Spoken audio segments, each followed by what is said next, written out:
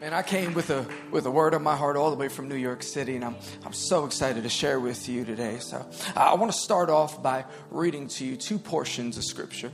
The first is found in the book of Mark. It's the 15th chapter, starting at the 16th verse, reading from the Message translation. It says this. It says, they dressed him, Jesus, up in a purple cape, and put on a crown plaited from a thorn bush on his head. Then they began their mockery. They said, "Bravo, King of the Jews." They banged on his head with a club, spit on him, and knelt down in mock worship. After they had their fun, man, that verse hurts me every time I read it. After they had their fun, we're talking about our Jesus, our Savior. After they had their fun, they took off the purple cape, put his own clothes back on him. Then they marched out to nail him to the cross. There was a man walking by, coming from work, Simon from Cyrene, the father of Alexander and Rufus. They made him carry Jesus's cross.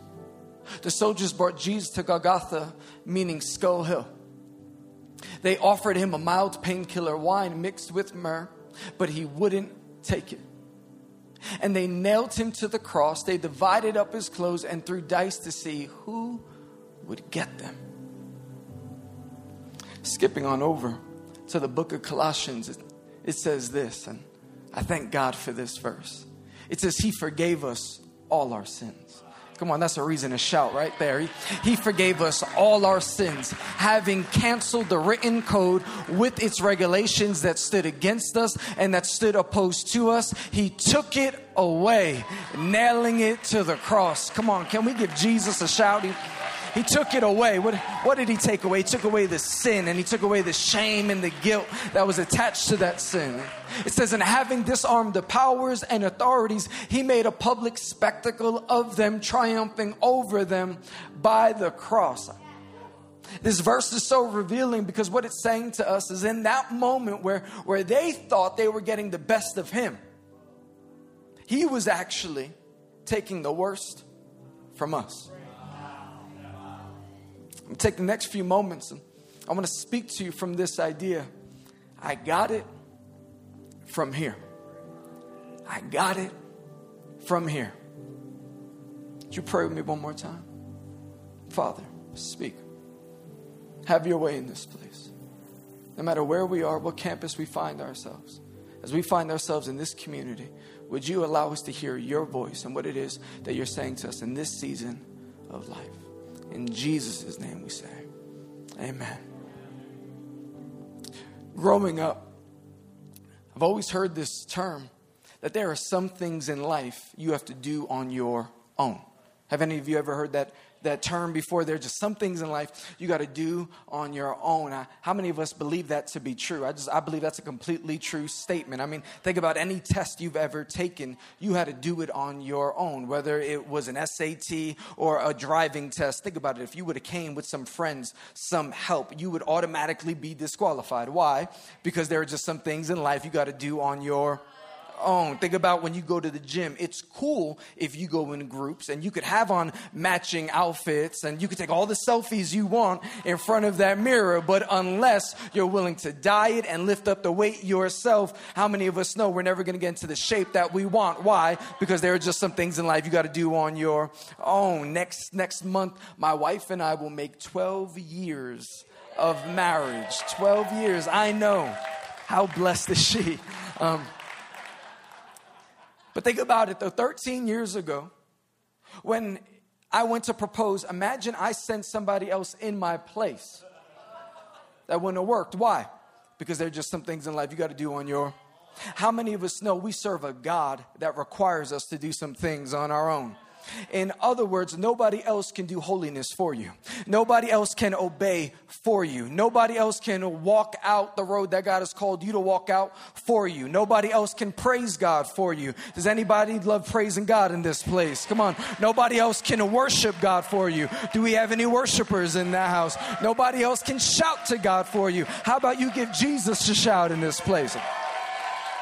It's important to know that we serve a God that requires us to do some things on our own. Even though we operate in community, within that community, He is relying on us and expecting us to carry out certain things that only each and every one of us can carry out. Jesus says, if you want to be my disciple, you have to carry your cross daily. I want to point out that line right there. That statement that He says, if you want to be my disciple, you must carry your cross daily. Now, if you're just reading this or hearing the verse referenced, it could be a bit confusing, because when you think of some of the songs we sing and the language we use, and we talk about the moment that I just read to you when He died on that day, at the end He said, it is finished. So if He was on the cross and said, it is finished on the cross, why would I have to carry out a cross on a daily basis? I don't get it. Well, I'm glad you asked.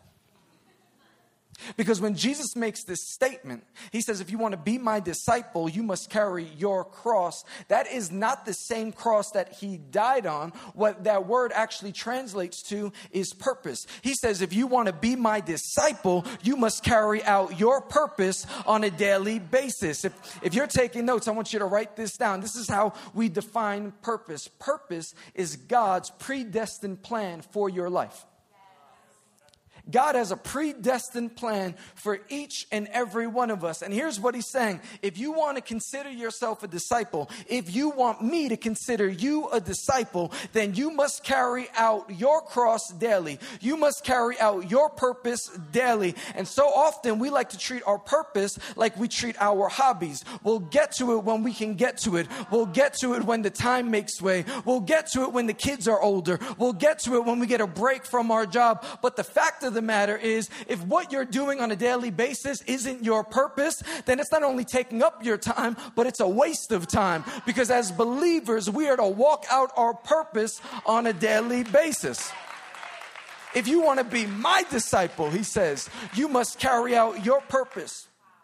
It's imperative that you understand that regardless how long you've been involved in the life of this community, whether it's been since the inception of this church or just last week, you have to know this. You are a purposed people. You have a calling on your life. God has something for each and every one of you. And maybe it's to be a pastor. Maybe it's to be a worship leader. Maybe it's to be an author. Maybe it's in education. Maybe it's in entertainment. Maybe it's in law. Maybe it's taking care of your children at home. Regardless of what it is, there is a purpose that God has placed in front of you. And He says, I want you to carry that out daily. And anything would that be taking you away from carrying that out is actually taking you away from me. If you're not carrying out your purpose, then whatever you're doing is carrying you away from me. If you want to be my disciple, you must carry your cross daily. My prayer, my hope is that by the time we're done, that we have a willingness and an obedience and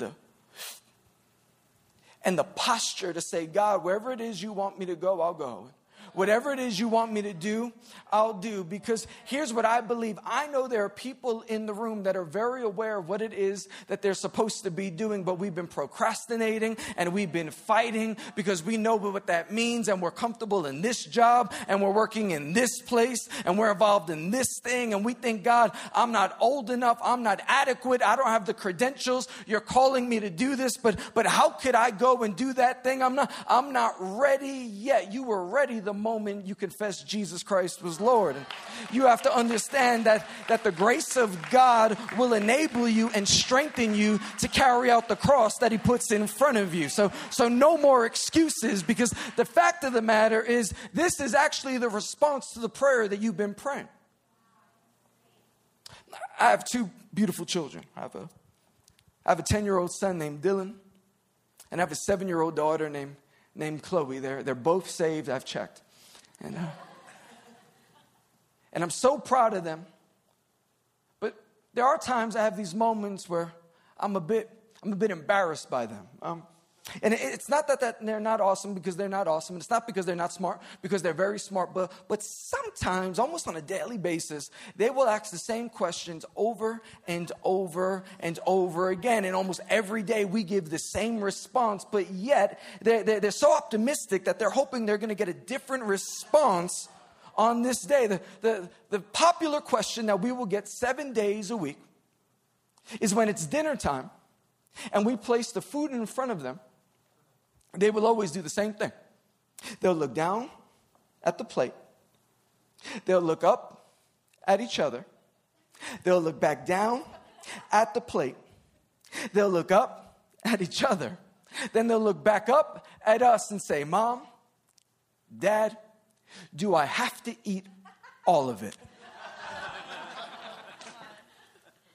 And every night we say, absolutely. But like, what were they expecting us to say? Like, what was different from the 364 days prior to this moment? Like, sometimes I just want to mess with them and be like, eat all of it? No, you don't have to eat all of it. In fact, how about you eat none of it, okay? I have a really good idea. Let's order pizza, okay? Wouldn't that be American of us? Yeah, come on, let's get a pizza and we'll throw away the food. Well, we were actually trying to figure out when me and your mom were in the supermarket and we were buying food and we were figuring out our budget was, hey,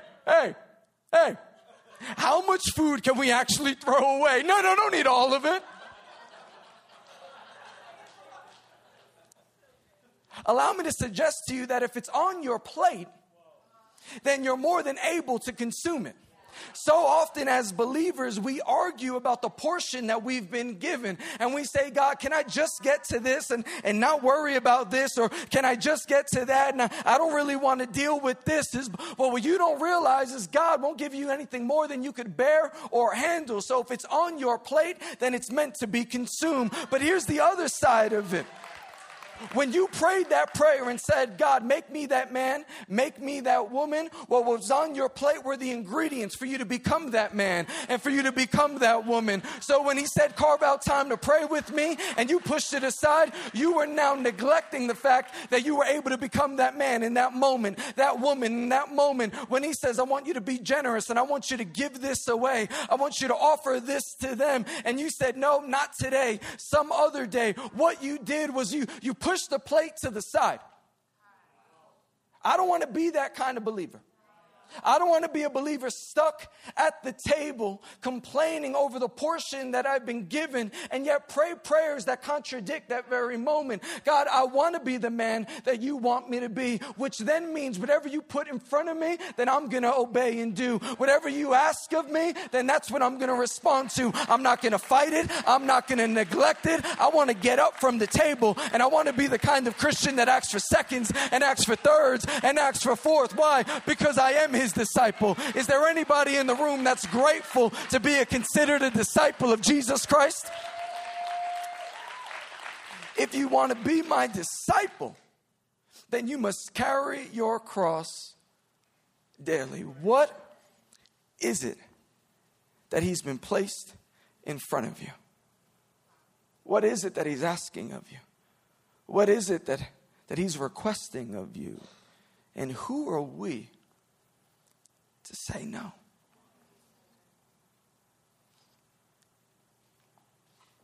I feel like by the time we're done today, the next few moments, God's doing some surgery in our hearts. The Holy Spirit is just shifting our priorities. I really believe that those that are supposed to walk in the steps of becoming that minister or that lawyer or that doctor or whatever it is that he's purposed you to do, you're going to begin today with replying and responding and saying, God, whatever it is you have for me, that's exactly what I'm going to do. But I want to warn you. Because the moment you step out those doors, the moment you leave your campus, please know that there's an enemy waiting on the other side of that campus that will want to distract you and will want to take you out. let's say it this way. The moment your purposes are walked out is the moment your haters will come out. You have an enemy that is going to try to distract you, and he's going to try to attack you and take you away from the decision you just made. And what's going to happen is it's not going to be from a stranger that opposes you. It's going to be from friends. It's going to be from family members. He's going to spur them on to be opposition in your life. But here's the thing you have to rely on. You have to rely on the word that you received from God, not on the words that man tries to speak your way. You have a word that God has spoken over you. You have a word that God has given you. That's what you take and you follow through. And it's that word that causes me to be obedient. And the fact of the matter is, they're not going to understand why you're doing what you're doing. Because when it comes to the will of God, it never makes sense to man. But it doesn't need to make sense to man as long as it makes sense to God. They're not going to understand why you move from one home to the next. They're not going to understand why you walk away from the degree so that you could join an internship. They're not going to understand why you're giving away money to those that are in need. They're not going to understand why you give away a car. They're not going to understand why you're committing so much time to that church. They're not going to understand why you're joining that crash course. They're not going to understand why you're opening up their house on a small group when Monday used to be poker night. Now it's small group night. They're not going to get it. But so often, they never get it. Jesus says if they challenged me, they're going to challenge you. If they hated me, they're going to hate you. And the fact of the matter is, Jesus dealt with it. I mean, can you imagine the insults they were hurling at Jesus when he was walking up Golgotha?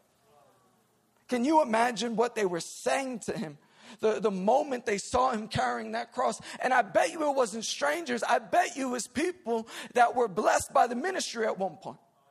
See, I imagine that when Jesus on that Friday morning was walking up that hill, I imagine that there being a man there, maybe a man that was in the crowd. When that woman pushed through the crowd and grabbed the hem of Jesus and got healed in that moment, I imagine there being a man that got pushed to the side and starts to yell out to Jesus and says things like, I was there when that woman got healed, and I'm not sure how you did that, but look at you now. There's no way you could be the Messiah. I can imagine there being a man that benefited from the food, from the leftovers when Jesus fed the 5,000. And said, man, that was a good fish sandwich. And that was a good meal. And I'm still not sure how you got all that catering done in all that short amount of time. I don't get it because I saw you do that. I don't get it. But look at you now. There's no way you could be a king because kings wear crowns and you're wearing thorns. Isn't it amazing? What often can seem like failure is actually fulfillment. What seemed like a glitch in history was actually the gospel being fulfilled.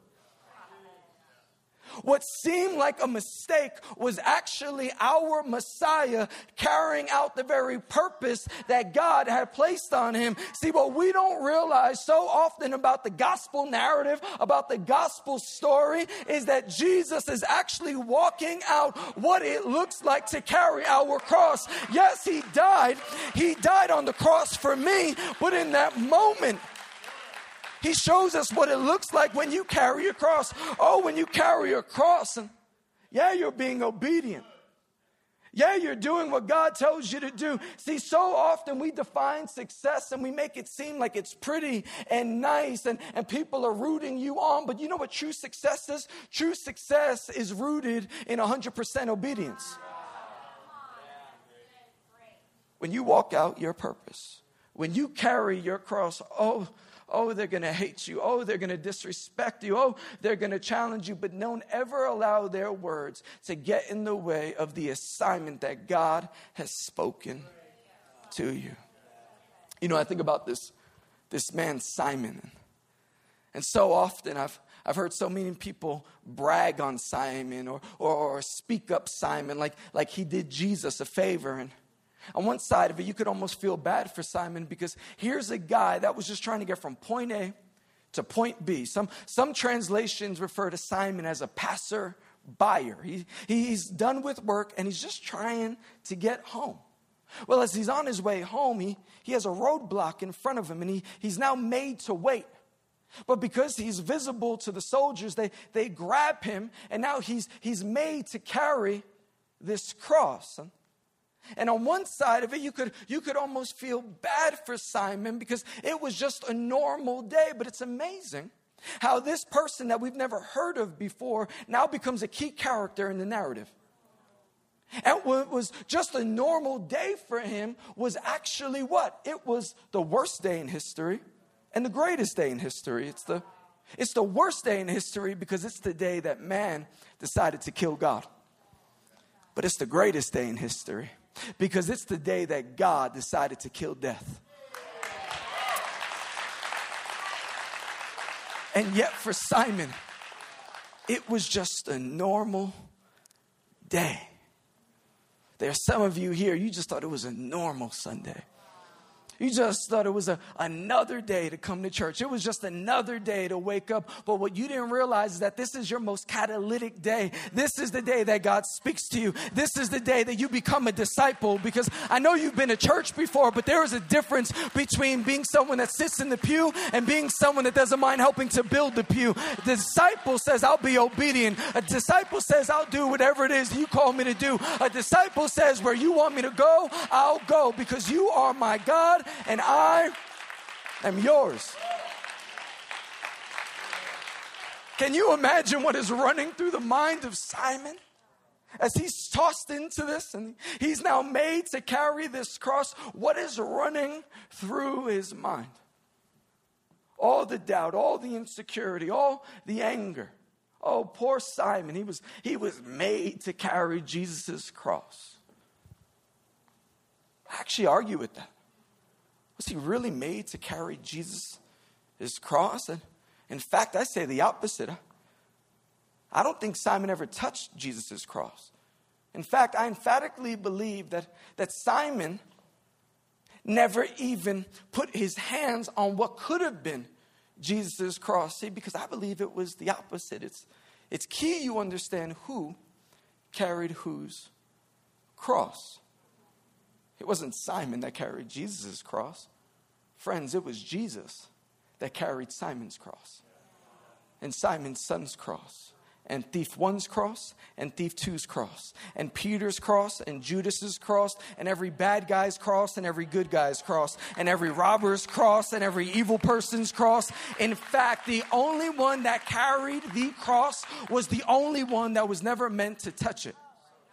What Simon does give us in that moment is a taste of what our lives would have looked like if we were made to carry our cross of sin. See, Simon, in those few moments, he carries that cross. And yes, he does make it to the top of that hill where he should have been murdered and he should have been crucified. But there was a transaction. There was something that took place. There was a robbery that took place in that moment when Simon gives the cross back to Jesus, or where Jesus takes the cross from Simon. He's actually giving us a picture of the gospel.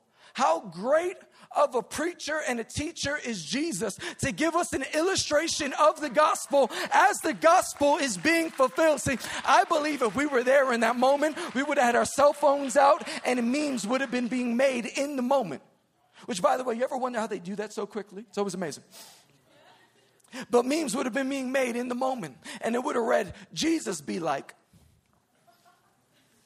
I got it from here.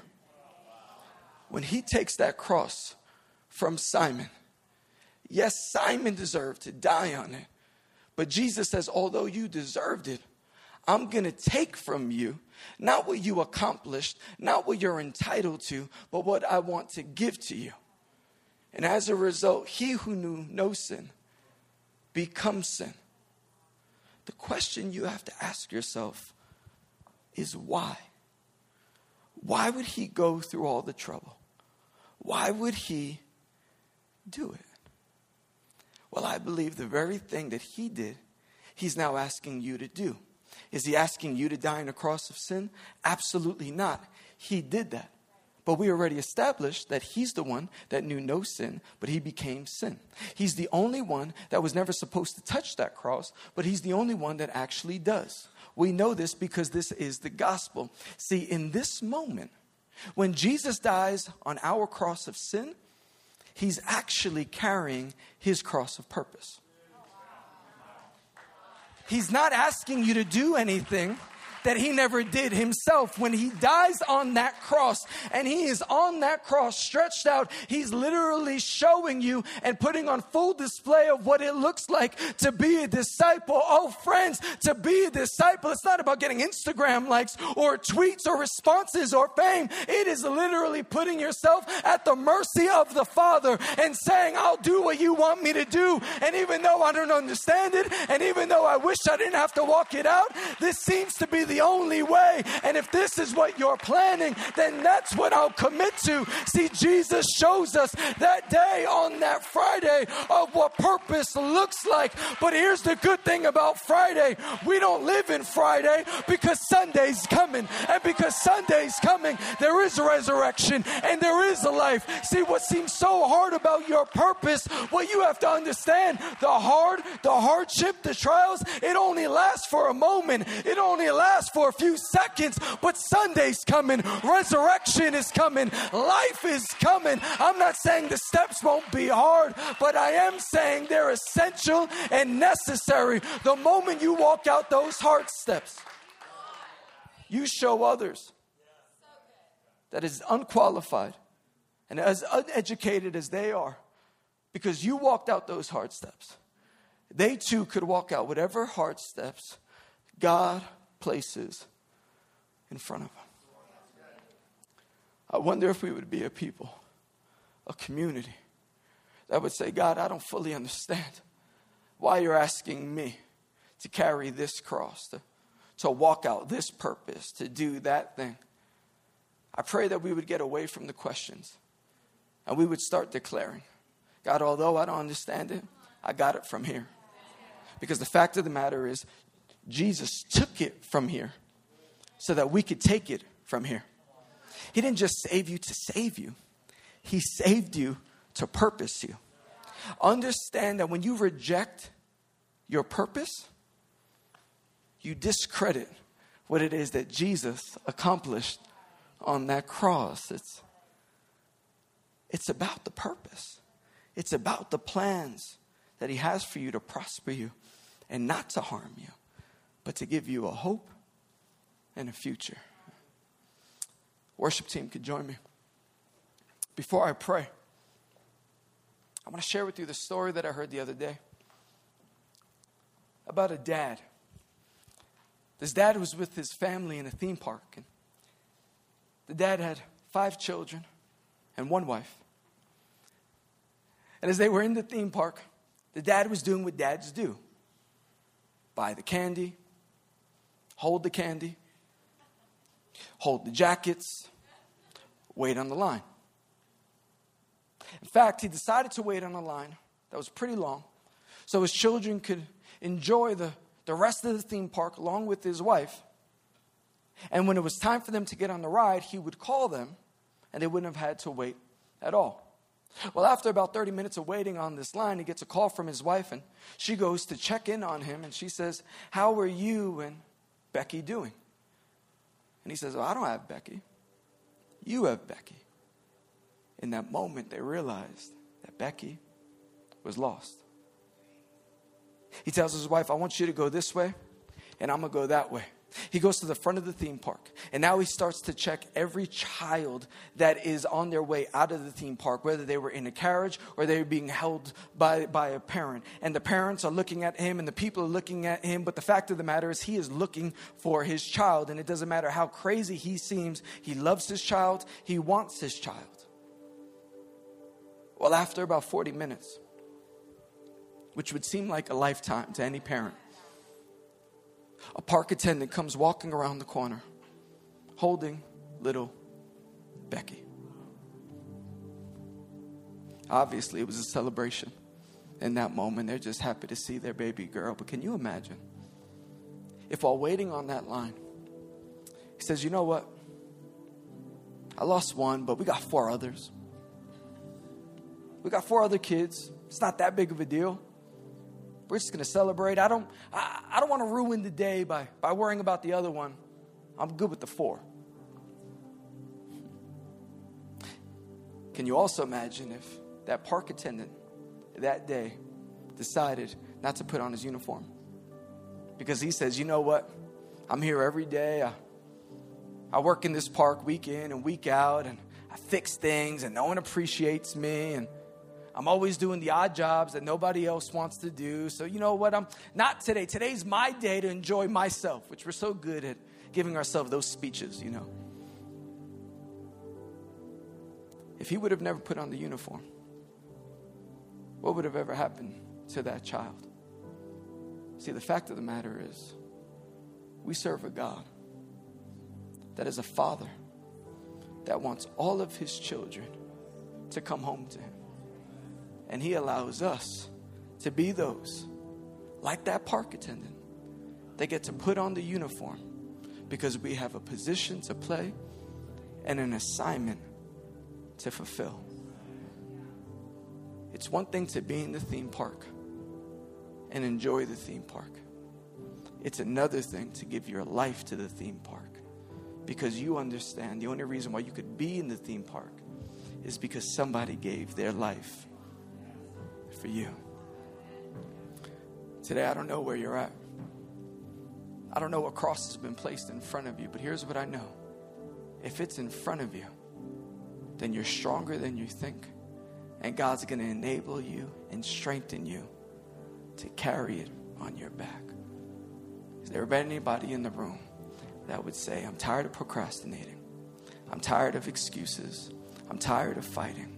God, I got it from here. Would you pray with me? Father, in this moment, as your children in your presence, we said we want to do whatever it is you want us to do. We want to go wherever it is that you want us to go. We don't fully understand why you've placed this cross in front of us, but we know that you're not wasteful with your time and you're never wasteful with your word. So if you're speaking to us right now, then we want to be obedient. We want to be responsive. We want to do whatever it is that you're calling us to do. We want to take that cross and carry it from here. And God, we say thank you. Thank you for dying on that cross. Thank you for taking our place. Thank you for being such a good father. Thank you for sending your son. Thank you for doing what we should have had to do. Thank you for loving us exactly like you do. In Jesus' name. Come on, church, if you agree with that, can you shout out amen? What an incredible message, and thank you so much for joining us in this teaching from Fresh Life Church. If while you were watching this message you felt led to make a decision to follow Christ, congratulations. We would love to send you a 21-day devotional through the book of John that Pastor Levi wrote. To receive that, text the word Fresh Life to 99000. You can also register your decision by clicking the Know God button on our site. We would love to connect with you. If you've been impacted through what God is doing through Fresh Life Church, we would love to hear from you. Click the Share Your Story tab on our site or email us at story@freshlife.church and share how God is using this work to impact your life. These stories are incredibly encouraging to both our staff and our church family. Finally, if you'd like to partner with us financially and support the things that God is doing in and through this house, you can text the word FRESH to 45777. You can click the Give button at freshlife.church, or you can give via the Fresh Life app. Thank you so much for watching.